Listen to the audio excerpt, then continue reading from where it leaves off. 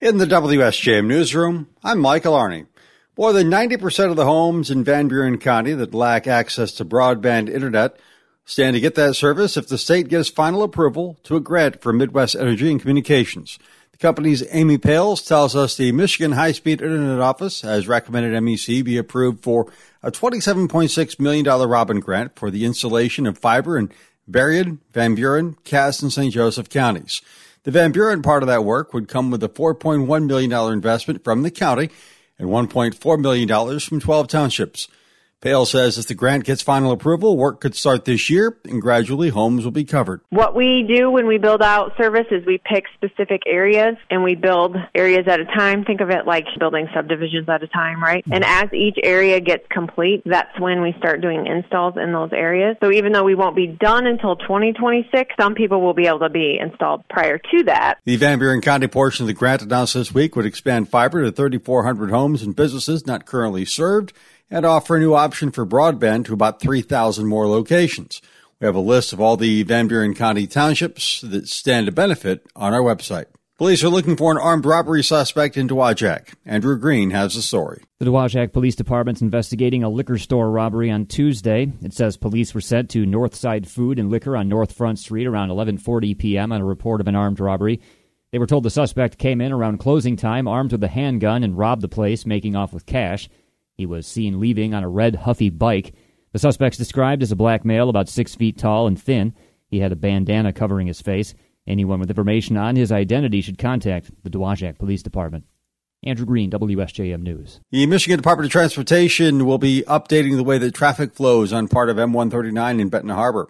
City commissioners signed off on the plan this week to change the one-way sections of the road to both ways.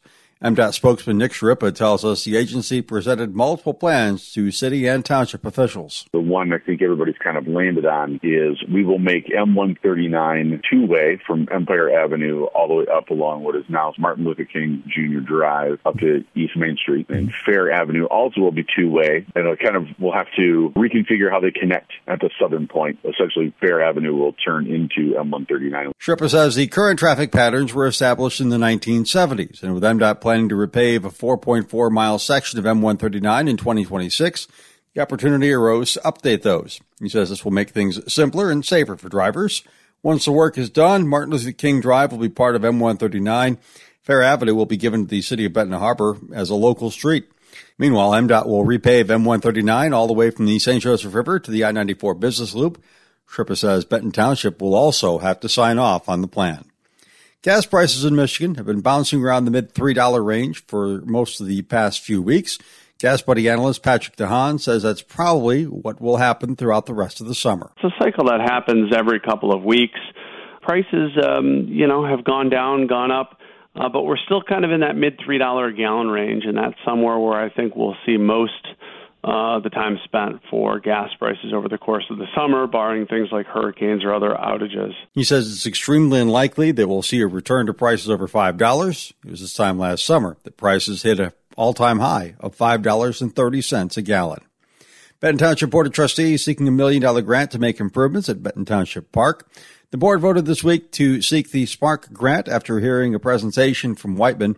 Township Supervisor Kathy Yates tells us they've got big plans for the funds, including the construction of a third pavilion. We would like to add more seating to the other two pavilions we have. We'd like lighting so that people would be able to stay longer. We'd also like to have security cameras to ensure safety. We would like to redo the fence and be able to lock it when the time comes. Improve the roads, also make it so that instead of coming to a dead end at times that you can circle around for safety reasons. Yates says they'll also improve the boat docks. She says the goal is to attract even more people to an already well-used park.